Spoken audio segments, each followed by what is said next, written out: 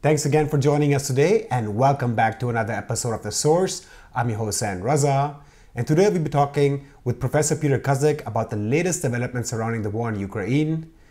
Peter Kuzik is Professor of History and the Director of the Nuclear Studies Institute at American University. He's also the author of several books, one of them being The Untold History of the United States, which he wrote together with film producer and director Oliver Stone. Peter Kuzik, welcome back to the show. Thanks, Zane. Good to see you. I want to begin this interview with some recent military developments surrounding the war in Ukraine. The German Finance Minister Christian Lindner made his first visit to Ukraine recently, in which he pledged a further 12 billion euros worth of military aid to Ukraine. Regarding the war, he stated, quote, "And this is about the future of European order of peace and freedom," unquote. And also, he quite boldly said, quote, "Ukraine must not lose," unquote. Furthermore, the German government is contemplating sending the Taurus to Ukraine. The Taurus is an advanced Swedish-German-made air-launched cruise missile with a range of 500 kilometers. In the same visit, the German finance minister stated regarding Taurus, and let me quote him here once again, quote, "Knowing that many are sympathetic to such support, as I am, I hope to see this issue resolved very soon." In your estimation, would the Taurus cruise missiles change the tide of war in favor of Ukraine?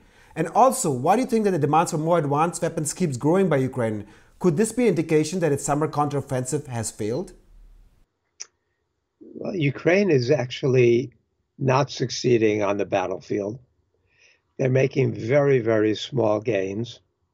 They're making claims that the gains are bigger because there's a growing pressure right now from the West for negotiations. We know that the Global South has been pushing for negotiations for quite some time now. I'm just back from Italy at a conference where there were several top officials from the Vatican. And the Vatican, Pope Francis, has been outspoken about the need for diplomacy. The Chinese have been outspoken. Lula in Brazil has been outspoken. Guterres, the United Nations, 7 at least or more African countries. Overall, the Global South sees this as in many ways, Western NATO-fueled crisis that's affecting the world economy and creating great havoc and destruction inside Ukraine. However, there are certain forces that you look at the recent statement by a top official in NATO who acknowledged that negotiations are going to be necessary and that Ukraine will very likely have to give up territory. Immediately, Stoltenberg, the head of NATO, refuted that, rejected that, saying it's entirely up to the Ukrainians to decide when they want to negotiate and what terms they want to negotiate. We know, however, that Ukraine is pretty desperate right now. They're totally dependent militarily. They're totally dependent financially on Western aid and Western weapons. And so they're in a very difficult position because Zelensky has staked his claim to the presidency in large part on the idea that they're not going to give up an inch of Ukrainian territory. They're going to drive Russia out of all of Ukraine, including Crimea. Almost nobody believes that. Military officials in the West have been, acknowledging that that's very unlikely. Milley has said this for a long time, that it's going to end up in negotiations. And so the pressure is mounting. And especially as the counteroffensive has sputtered. The counteroffensive, they gained back, 100 square miles or something? And then Russia is making gains in other areas.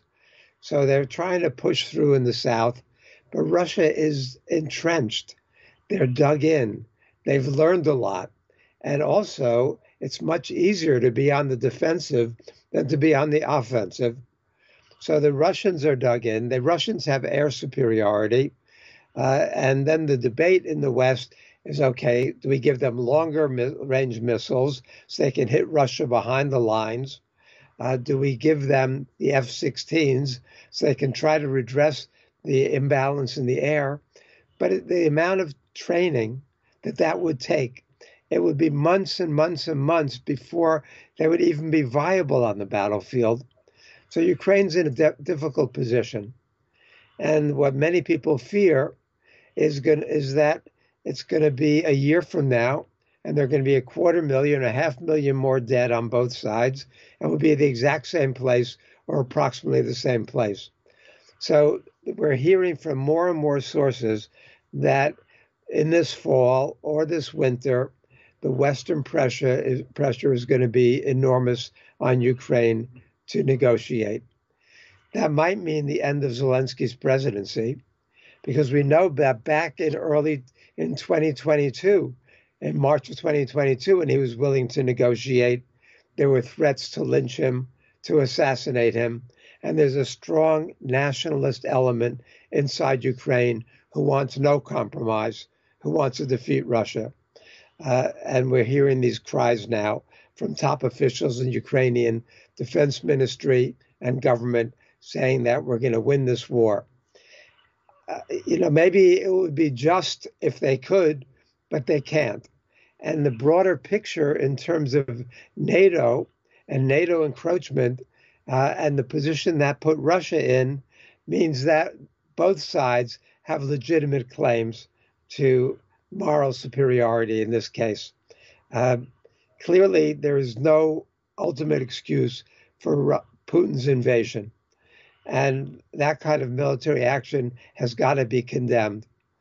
But Russia now controls somewhere between 20 and 23% of Ukrainian territory. They had 7% when the fighting began. Now they've tripled that. So is Putin going to give that up? No. Is Zelensky going to negotiate? He says not. So we're in this stalemate, and it's a meat grinder. And I'm seeing these horrible reports about Ukrainian amputees. And the Western media is talking about Ukrainians bribing people to stay out of the fighting, Ukrainians hiding, young Ukrainians doing anything they can to avoid fighting. It's a miserable war. It's a bloody war. In many ways, it seems to recall what happened during World War I with trench warfare. So I don't blame the Ukrainians who don't want to fight. I don't blame the Ukrainians who want to fight.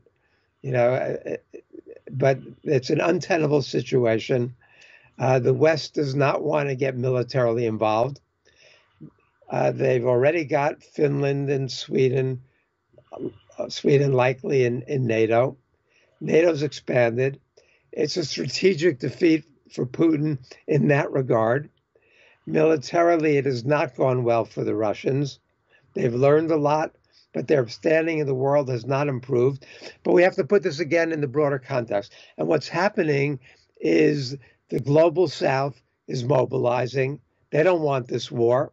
We've got the BRICS meeting coming up August 22nd, within 5 days to August 24th in South Africa.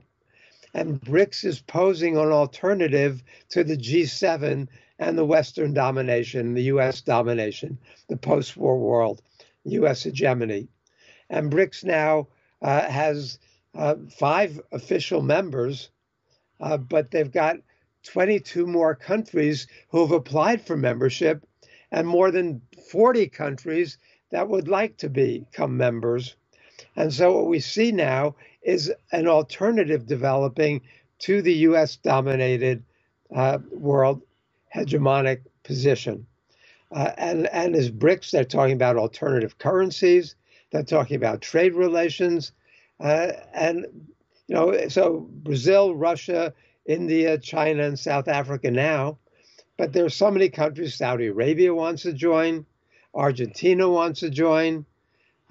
We go through the list, and it really does pose a bigger economic bloc than the G7.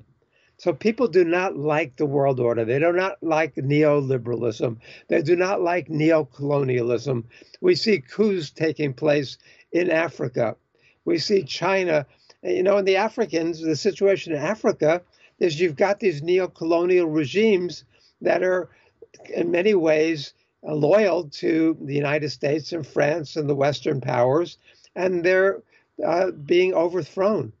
And so we see the world situation changing. And in that context, supporting Ukraine the way Germany continues to do, it's not only a losing proposition right now, but it's bucking the tide of international change. But you've got the Greens, in many ways, running Germany's foreign policy. And Baerbock's plane might not be doing very well at the moment, but Germany is a very wealthy country, and they're suffering as a result of the war in Ukraine, but they still want to pour more money in there. The United States has committed a lot more money, $345 million, the latest amount of money that, and the thing about this recent deal the U.S. made is they're not taking out of future manufacturing from the defense sector. They're taking it out of the U.S. stockpile, this latest $345 million in military aid to Ukraine. And so that delay, because the U.S. promises to Ukraine are really delayed right now. But the thing about that, Rand issued that report, Avoiding a Long War, which said that America's real interest is not Ukraine and Russia, it's China. China poses the real threat, but the United States is 4 years behind in military deliveries to Taiwan. So again, the broader context. And we see this going on. So we've got two meetings going on that are really important.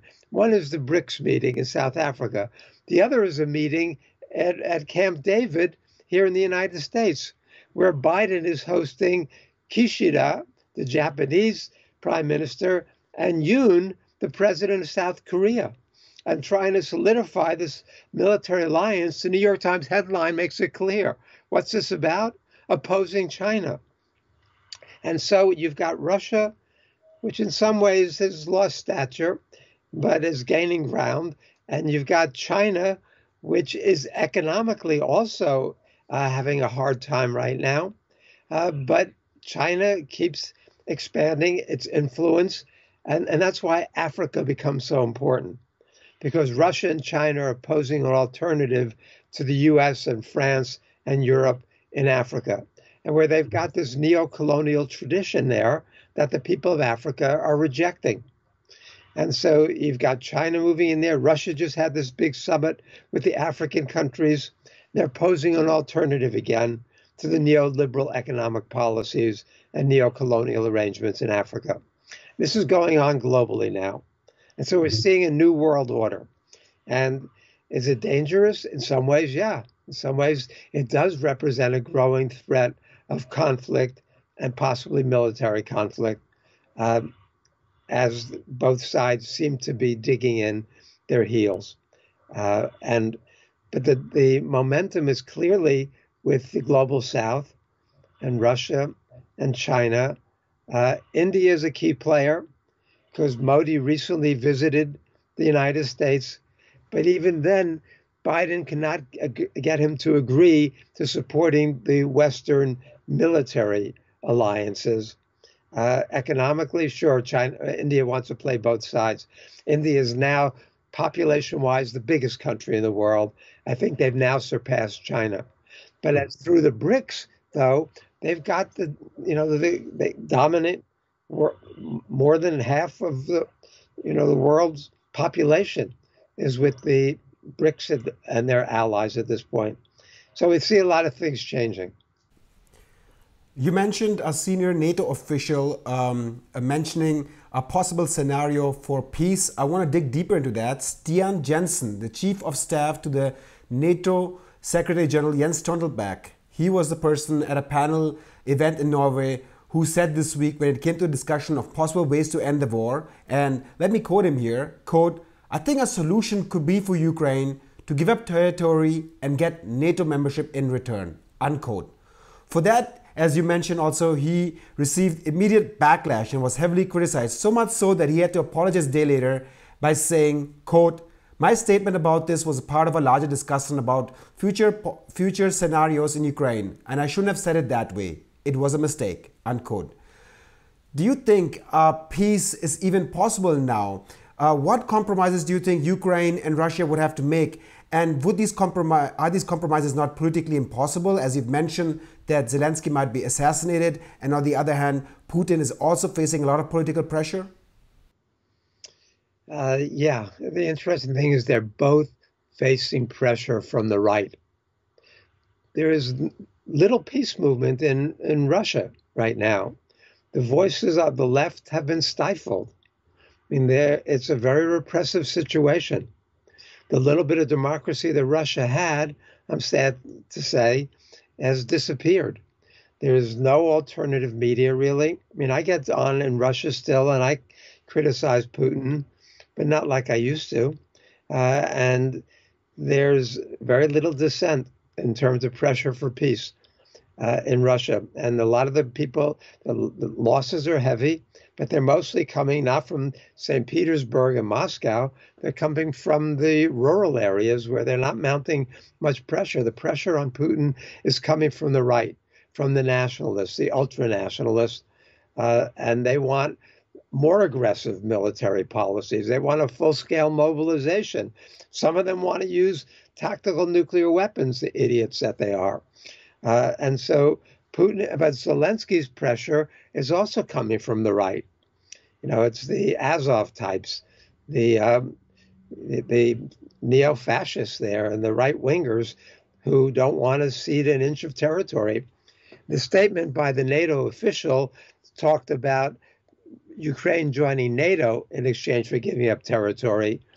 I don't think that's a deal that Putin can or will accept. You know, the original discussions back, the Minsk II agreements, which were sabotaged by the West and by Ukraine, Putin was all in on that, or mostly in on that, but Hollande and Merkel were not sincere in negotiating that. And then in March of 2022, it looked like Zelensky was willing to negotiate again Ukrainian neutrality. That would be, I'm afraid, one of the essential points that Russia will demand is Ukrainian neutrality. Maybe they'll allow Ukraine, they won't object to Ukraine joining the EU. But in terms of military alliances and NATO weapons and NATO trainers and troops, they don't want that. So they're still talking about demilitarization and denazification. The denazification issue is being, in my opinion, for what I've read, exaggerated. But the demilitarization issue is real. And so I don't think that NATO, Ukraine joining NATO is going to be part of that discussion. But they are going to have to get security guarantees. But Russia now has had referendums in 4 different provinces. So it's no longer just Luhansk and Donetsk. It's also Zaporizhia and Kherson. And so Putin says that they're part of Russia now. So what happens if, you know, so that's where people get worried about the possible threat of use of nuclear weapons. Because how does Russia define an existential threat now?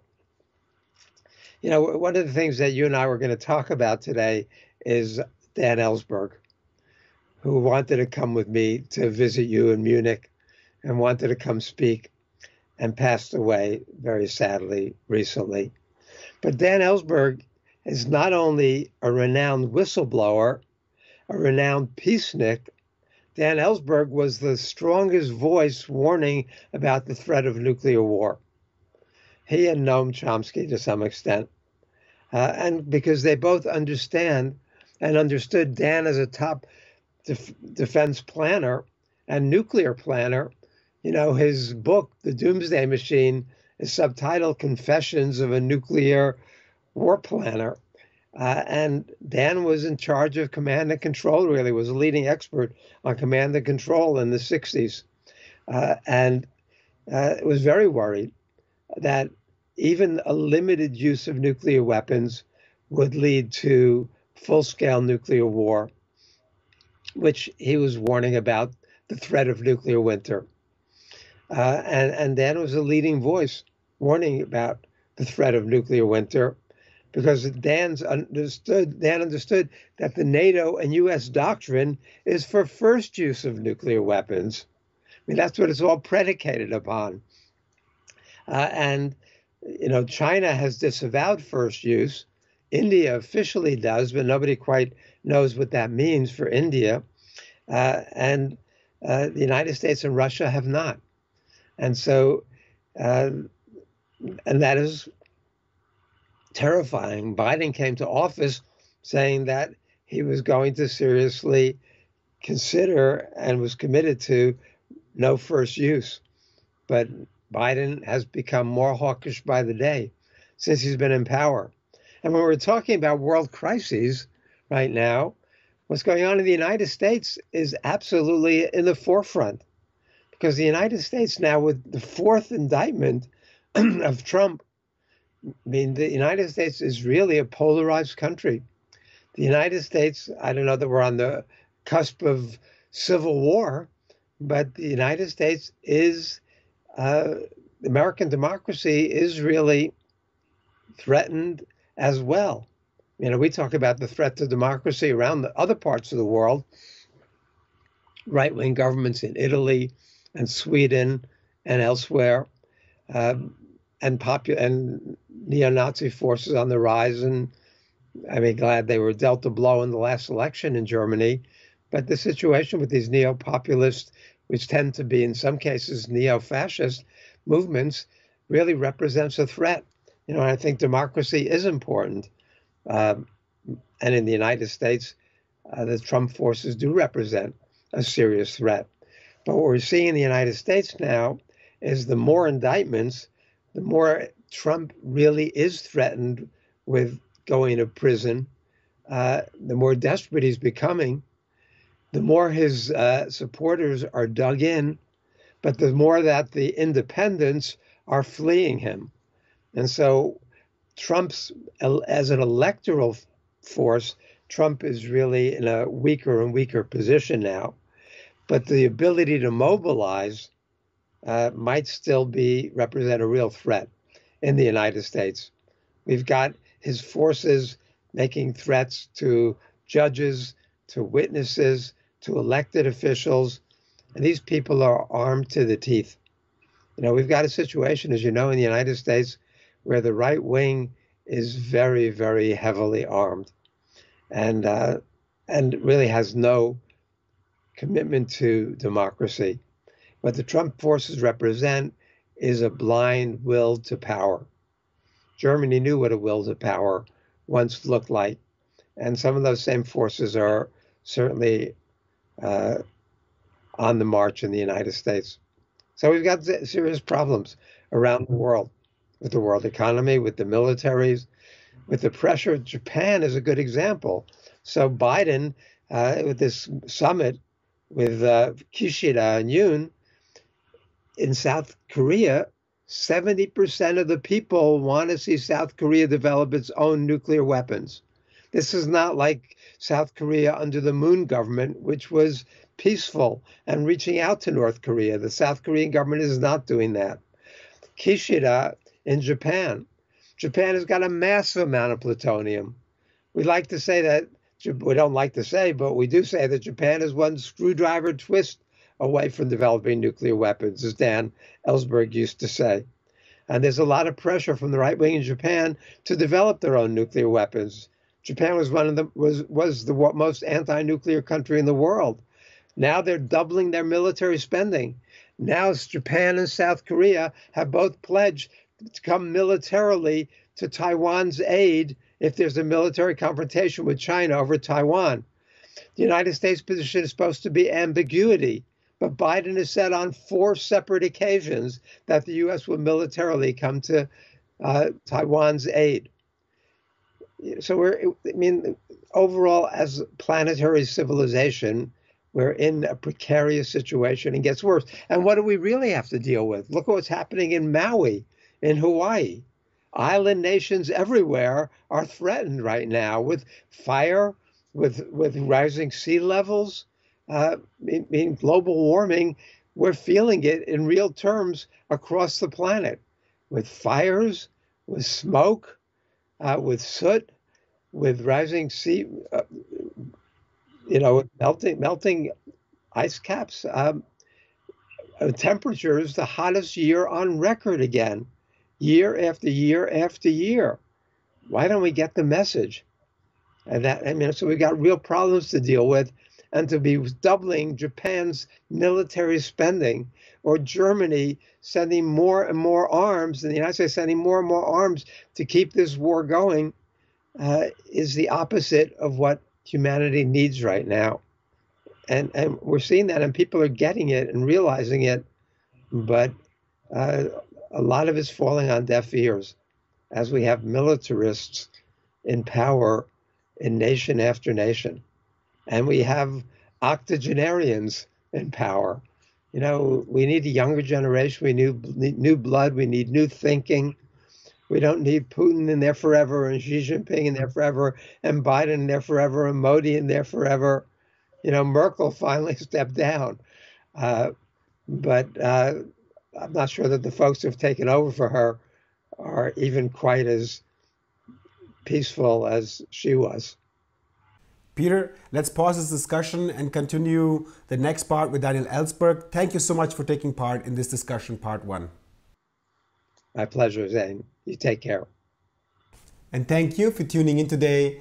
Please don't forget to donate to our channel if you're watching our videos regularly. Even though we have 140,000 subscribers on our channel, only a few % donate to us on a regular basis. If you're watching our videos, make sure to take into account that there's an entire team working behind the scenes, from camera, light, audio, in the case of our German videos, translation, correction, voiceover.